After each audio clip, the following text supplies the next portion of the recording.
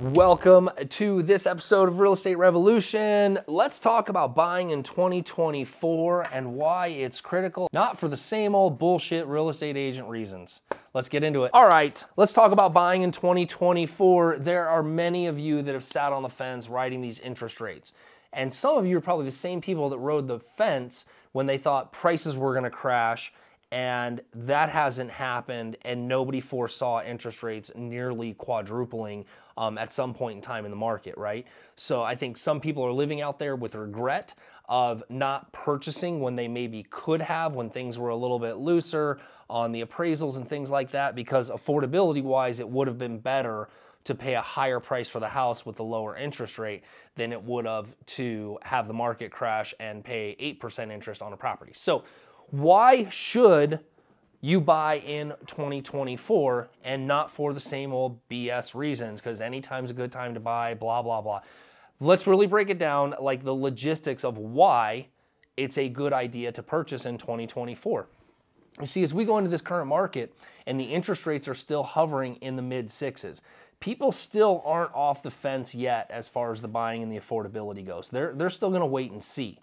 And here's my prediction what's gonna happen is right now in January, we still have some runway of where you're still able to negotiate some closing costs, some repairs as a buyer. And yes, you're probably going to get a 6 to a 6.5% interest rate depending on the variables of your credit and your income, right? So you're negotiating, let's say $10, $15, $20,000 depending on the price point. You have those negotiation rooms right now. We didn't during COVID. You were just the big middle finger. If you want to buy this house, it's as is, where is, and you can go F yourself if you ask for anything. I'll get to the next buyer that's in line, right? That's what it felt like.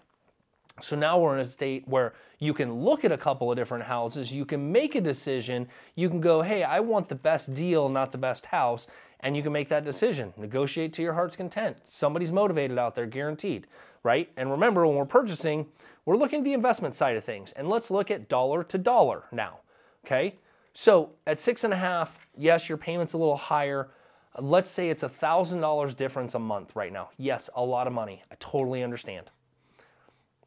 Over 12 months, it's $12,000, okay?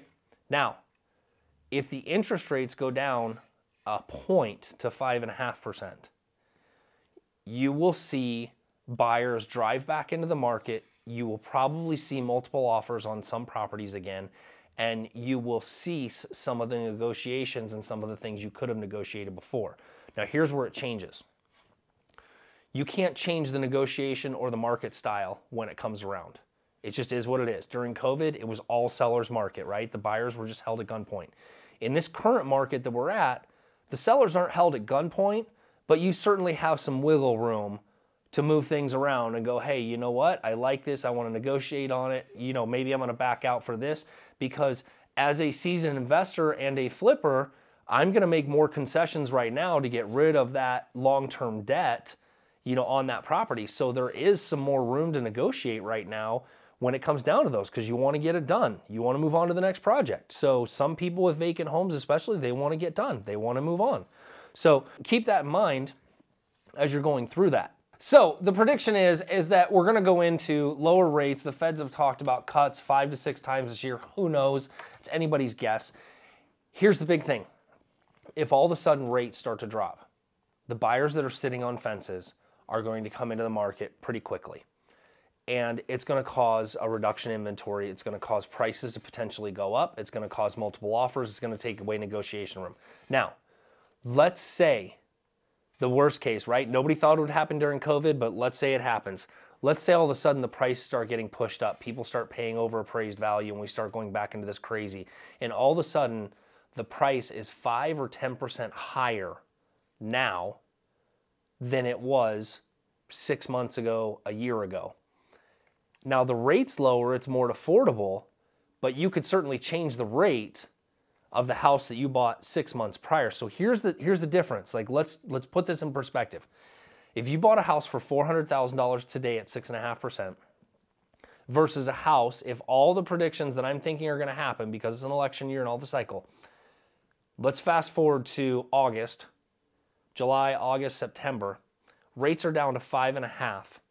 And all of a sudden the same $400,000 house is 425, and you don't get any closing costs, you don't get any repairs. So technically the spread is about $35,000 in difference in what you negotiated in repairs and concessions here in January versus what you may or may not be able to do in August, September, July, somewhere down that road. If that happens. Now, that's just prediction, right? And it's just kind of watching what's happening because everybody thought the prices were going to crash, the market was going to go into foreclosure hell, and all these things were going to happen, but none of those things lined up because none of them lined up like 2008 did. 2008 was just bad loans, plain and simple. Bad loans and greed is what caused 2008.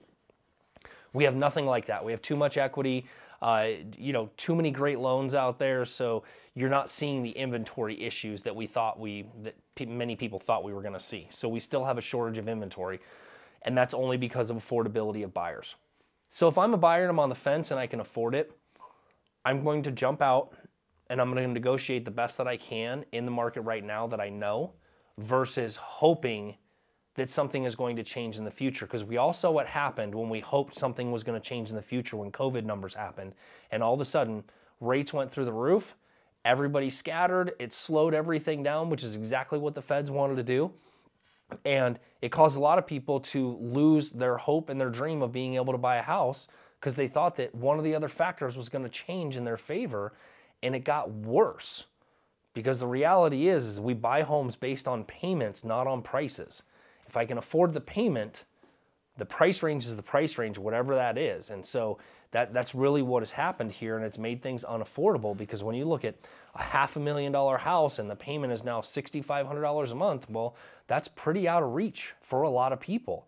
Now, back in COVID, when rates were 2% and 3%, that same mortgage was $2,300, $2,400 a month, much more in reach to most people in comparison to current rents. So that's kind of my prediction and my suggestion and my opinion as to why you should consider buying in 2024, whether that's an investment property or a primary residence or keeping your current home, whatever that strategy looks like.